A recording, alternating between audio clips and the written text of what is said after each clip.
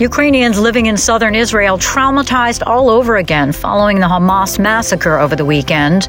There are also 100 very recent Olim from Ukraine who were living there, mostly women and children, because as we all know, men are not allowed to leave Ukraine. Plus, aid for Israel and Congress in turmoil could further complicate U.S. funding for Ukraine. If the White House tries to push that request to combine funding, that is going to be a non-starter in an already deeply divided Republican caucus here in the U.S. House of Representatives. And later in the program, the work to reopen schools in Ukraine, many of which have been destroyed by Russian missile strikes. Today is Tuesday, October 10th. From the Voice of America, this is FLASHPOINT Ukraine.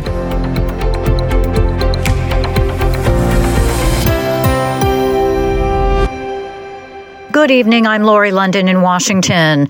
Ukrainian President Volodymyr Zelensky hailed ties with Romania as a factor of stability for Europe and beyond as he visited the NATO member state Tuesday for the first time since Russia's invasion last year. I spoke with Anna Chernikova in Kyiv for an update on the visit. Tell us a little bit about what you're hearing and any significant things that have come out of it so far that you're hearing. Well, yeah, very important indeed trip by President Zelensky to Romania. This is the first time President Zelensky goes to Romania from the beginning of the full-scale invasion.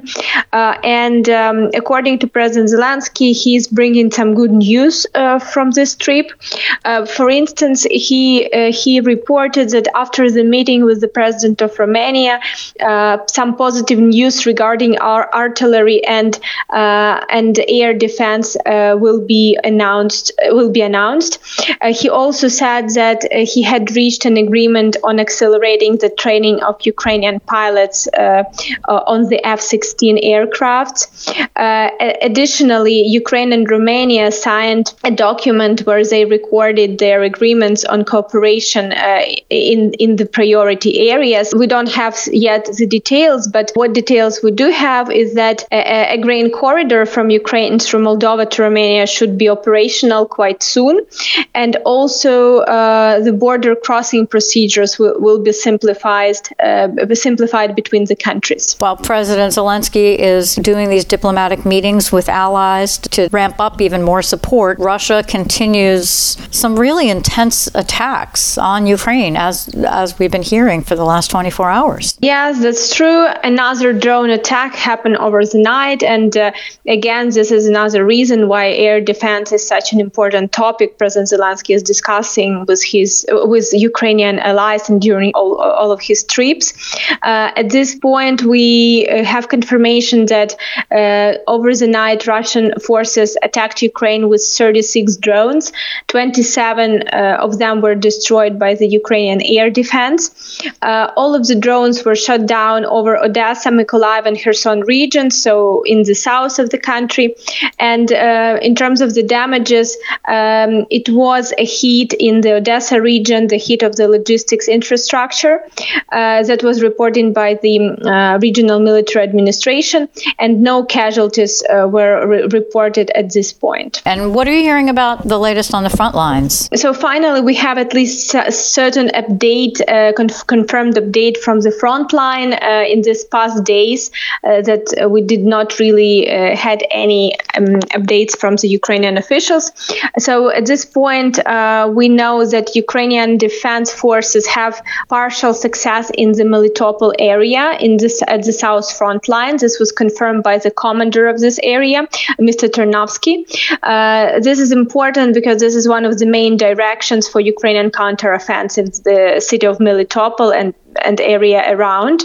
Also, what was confirmed by the Ukrainian military that in the Bakhmut area, in the east of the country, at the eastern front line, Ukrainian forces captured the commander of the volunteer battalion Alga of the Russian army. This is a very high-positioned military personnel of the Russian army, and definitely this will be a positive news for the further exchange of the prisoners of war. Anna Chernikova reporting for VOA from Kyiv. Well, there is a large population of Ukrainians living in Israel, some who sought refuge from the war in their own country, others who've been there for many years. And for many, the weekend attacks have added further trauma to those who've already fled following Russia's invasion of Ukraine. I spoke with Marina Furman, USA Executive Director of the Jewish National Fund, which has been for years providing aid and support to those living in southern Israeli towns. Thank you so much for being with us. I understand your organization made a pretty daring evacuation of an elderly home for Ukrainians in the town of Sderot. So we have organization which name is Makom, meaning in Hebrew, the place.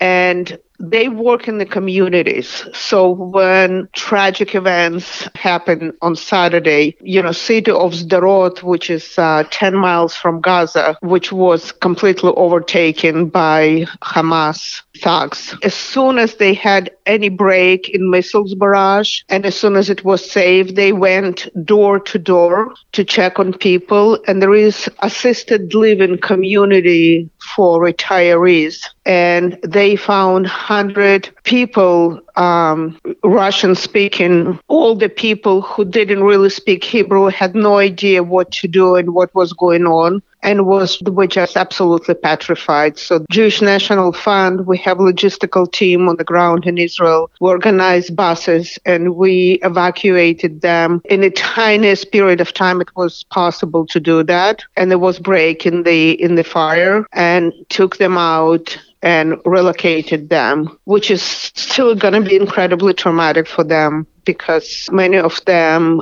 have trouble walking. It's a nightmare scenario, but we also have counselors working with people and just trying our best to help.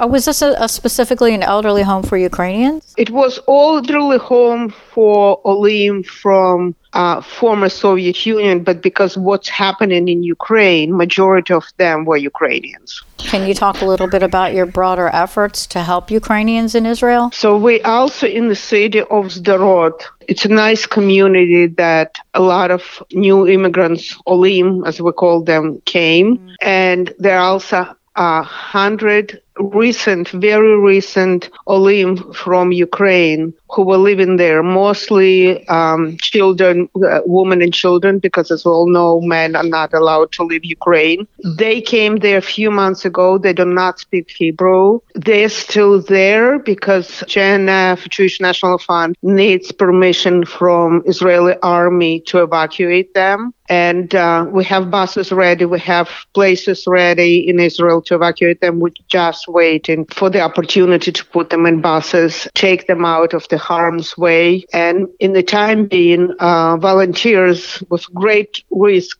for themselves check on them and make sure at least they inform, because that's the worst thing when, I lived in Israel for 10 years and I was in charge of resettlement in the Hasharon area. And the worst thing when you don't speak Hebrew and something like that happens and you don't know what is happening and you have little kids and no information becomes a source of comfort. So at the very least for now, we're keeping them informed. They know they're being evacuated. And Jewish National Fund, through all the resources we have, financial resources, we're raising $10 million in 30 days. So people who need help don't have to wait for us to raise money.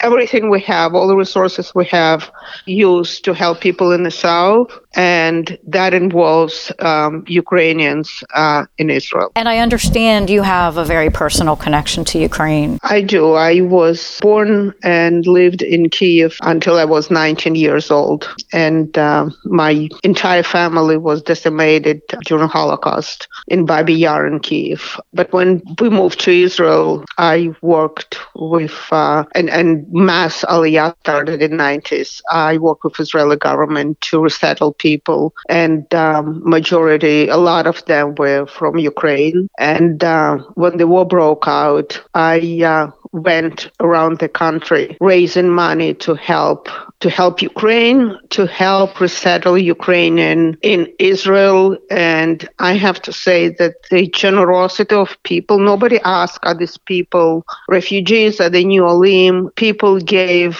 incredibly generously, and it really is amazing to see. And I just want to add personally that when, massacre happened in the paper in Paris and they were shot by terrorists, we all said, we're all French. And when war in Ukraine broke, everyone said, we're Ukrainians. And this is now the time for everyone to say we're all Israelis, because this is really unprecedented, barbaric attack. There is no justification for that. They kidnapped little kids. They wiped out entire family in cold blood. And if world doesn't stand with Jewish community, with Israelis, then we're in big trouble. Israel, it will help everyone it will take care of Ukrainians. We understand that when you flee from war and you find yourself in another war, this is a traumatic experience that I know from personal experience that trauma will never go away. You'll have to deal with it for the rest of your life. And Jewish National Fund will be there to provide counseling, to provide help, to provide housing, to provide every assistance we can. We have to raise money. We want people to go online, jnf.org, and contribute whatever they can. Israel needs everyone's support in whatever way people can express and show it. Are you aware of any of the people in the places that you have been supporting that are unaccounted for? Yes, there are people in Sderot. First of all, Jewish National Fund, Southern Israel, this Gaza border community was focus of our work for the last 10 years. And there was a police station in Sderot that was decimated and 30 police officers were killed. And if you look at the names, I think like 30% of them were immigrants, not recent immigrants, obviously. But yes, there are people in the South. He was not Ukrainian, but mayor of Shara Negev, which is community in the South, was killed on Saturday. There are a lot of people with whom we work and who became personal friends who unaccounted for or killed. And that is our trauma that we're trying to deal with. And for us, I find it incredibly helpful, rewarding to know that I work for Jewish National Fund, and there are so many people who just want to help and don't know what to do. And we can mobilize all good people in the world. It's not a Jewish cause. It's humanitarian, huge humanitarian tragedy. Every mother, every grandmother, every father, every child, every sister can imagine what it's like when your whole family is killed. And the Hamas calls families because they have their phones and live broadcast the murder. But we raise money, we send help, we send food packages, anything we can think of, anything we know they need. We're there and everything is immediate. We don't take time to debate. Should we do it? Should we not do it? We just do it. Marina Furman, USA Executive Director of the Jewish National Fund, was born in Ukraine and has lived in Israel. U.S. aid for Ukraine is still in limbo as congressional Republicans scramble to elect a new Speaker of the House of Representatives, which is mandatory to vote on funding. I spoke with VOA's congressional correspondent Catherine Gibson about the challenges ahead for securing aid for Ukraine as Israel now plays into the equation. So really, what was already an incredibly complicated situation up here on Capitol Hill was just made even more complicated over this past weekend with the start of the war in Israel. Reportedly, the White House has asked the U.S. Congress to combine that Ukraine supplemental request from the summer and combine it with aid for Israel, which they think will make the aid to Ukraine package more attractive, given that there's so much broad support in the U.S. Congress for finding a very quick way to help Israel. Of course, that's going to be a poison pill for many of the conservative members of Congress up here who say that they're absolutely never going to vote for any combination of Ukraine aid and Israel aid.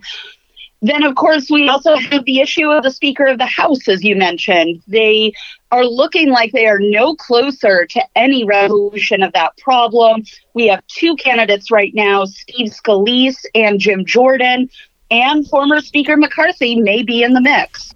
Okay, I guess he's changed his mind and decided to run. He has not said openly that he is running, but he has also not closed the door on support for him. There are a lot of members up here who are coming out and saying they will not vote for any Republican candidate for Speaker unless it is Kevin McCarthy. And remember, because the numbers up here are so narrow, that Republican majority only has about 4 to 5 votes to play around with in order to get to the 217 you need to elect a Speaker. They really need every single vote. And if some people are saying it's Kevin McCarthy or no one, then they have a real problem. And we probably won't see a speaker elected this week. And of course, that delays any sort of aid agreement for Ukraine. And the fact that now they're going to also need to address the issue of aid for Israel, that may be complicating things even more for aid for Ukraine. It absolutely is, right. You know, like I was saying, if the White House tries to push that request to combine funding, that is going to be a non-starter in an already deeply divided Republican caucus here in the U.S. House of Representatives. We have a lot of really complicated issues to work out. And don't forget, government funding runs out on November 17th. If the Ukraine need is further complicating keeping the government open, the White House may have to give up on that Ukraine aid request. That may be the thing that goes off the table in order to keep the government running. VOA congressional correspondent Catherine Gibson, we appreciate your insights.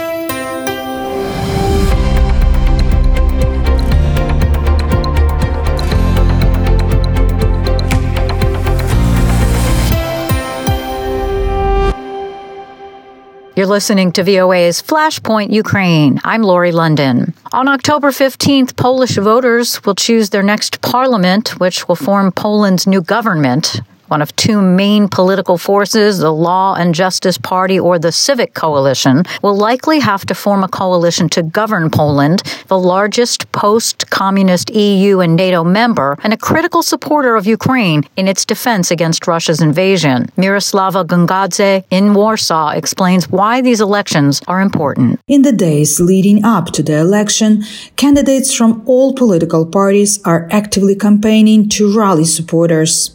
Among them is Adam Bodnar, a human rights lawyer and former Polish ombudsman, a top independent state official responsible for safeguarding human rights.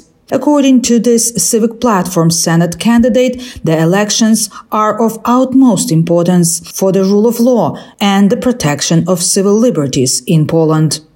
They are basically about the future of Poland. Okay, either we are a democratic country or we are going further into some kind of authoritarian direction. Because we know that if the democratic opposition loses those elections, then basically we'll slide towards some kind of a system of authoritarianism. His young colleague Olivia Aziz, age 22, is running for the Polish Sejm from the same party as Bodnar. Born in Poland to a Polish mother and a Kurdish father, she represents a new generation of politicians. If she wins, she will be the youngest member of parliament in Poland. We need to pursue our ideas as the young generation because the future depends on us and we know how to tackle the problems of the current society, right? So my aim is to also encourage young people to get involved into politics and to take matters into their own hands. Another significant factor in this election is Poland's aging population. Its 10 million pensioners make up about 1/4 of the population. It's also the ruling Law and Justice Party's main electorate, making it a top priority to safeguard their welfare and promote the preservation of Polish traditions and deeply rooted religious values. Secretary of State for Polish-Ukrainian Development Jadwiga Emilewicz, who is running for parliament from the Law and Justice Party, which has been in power for the last 8 years, highlights that the majority of Poles reside in rural areas and need to feel protected and secure. I think that the notion security is the main notion that is discussed publicly. The war that has been pending in Ukraine, we feel that it is also our war. Security in terms of war in Ukraine, in terms of refugees crisis, in terms of energy, and the situation of uncertainty, which is coming in the next years. So connected with the economic crisis, all of this bunch of problems are bothering people here. She points out that people are concerned about the refugee crisis, including Ukrainians who come to live in Poland after Russia invaded. A recent dispute between the Polish and Ukrainian governments over grain imports led to a drop in Ukraine's support among Poles. What I try to convince my Ukrainian partner is that this is not the question who is in power, because the question is about society. You did have 38 million people standing face to face with you and helping you and opening the door. And today, doesn't matter whether they vote for Law and Justice or Civic Platform, they feel a bit disappointed and they feel a bit offended even sometimes that being treated not very seriously by the Kiev partner. However, irrespective of the election's outcome, both political forces share a consensus on the necessity of providing continued support to Ukraine in the face of Russian aggression, all while keeping their Polish and European houses in order. Experts say the Polish election is highly significant for the entire EU bloc. The results will have implications for external EU policies and its internal cohesion. Miroslava Gongadze, VOA News, Warsaw, Poland. Russian shelling has destroyed or damaged 27 out of 34 schools just in the Chernihiv region alone, according to Novo Ukraine, a nonprofit group that provides aid to the people of Ukraine. But even as the war continues, some schools are starting to reopen with lots of help. Anna Kustachenko reports from the Chernihiv region in Ukraine. 13-year-old Stepan Poklad heads to Chernihiv school number 20. On March 6, 2022, Russian forces shelled the school, badly damaging it. For about 18 months, students, including Poklad, had no place to study. I miss a lot of things. I miss the pool where I used to swim all the time. I wanted to achieve something in life, but so much has changed, and I can't get it back. Natalia Malets has been the principal at Chernihiv school number 20 for more than 4 years. Over half of the windows were broken, the gym was badly damaged, the roof was destroyed there and over the main building. A lot of doors were damaged and there was a huge crater in the schoolyard. There was only about $273,000 in the state budget to rebuild the school. That covered restoring the roof, replacing the heating system and some windows. But the money ran out before a handful of damaged classrooms could be rebuilt. That's when volunteers from a charity foundation called SafeEd stepped in to get more funding from abroad. Most donations came from the United States, according to Anna Putsova, head of regional development at SafeEd. We cooperated with several American organizations that helped us raise funds in America and then transfer them to us. Among other donations, the international nonprofit organization IREX gave $18,000 for the school's restoration in March. We came to their office while visiting the US, and right there they announced that they were donating a certain amount for classrooms. This became the spark that ignited other donations. Today, some 800 students attend Chernihiv school number 20. Things are not back to normal yet. The school operates in shifts. Some kids go to school early in the morning and others start classes in the afternoon. That's because the school's bomb shelter can hold only 300 people, and the students and staff go there for cover each time they hear an air raid siren. Anna Kostychenko for VOA News, Chernihiv region, Ukraine. And that'll do it for us today. Stay up to date with continuing coverage on Ukraine and news from around the world 24 hours a day at voanews.com. And on social media, just follow VOA News. On behalf of all of us here at VOA, we thank you so much for listening. Until next time, I'm VOA's Lori London.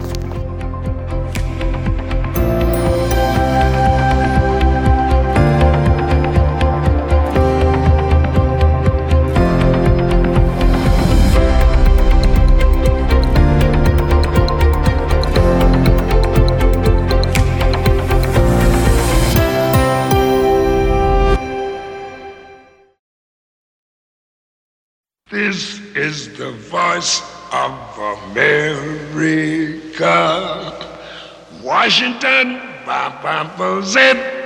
DC.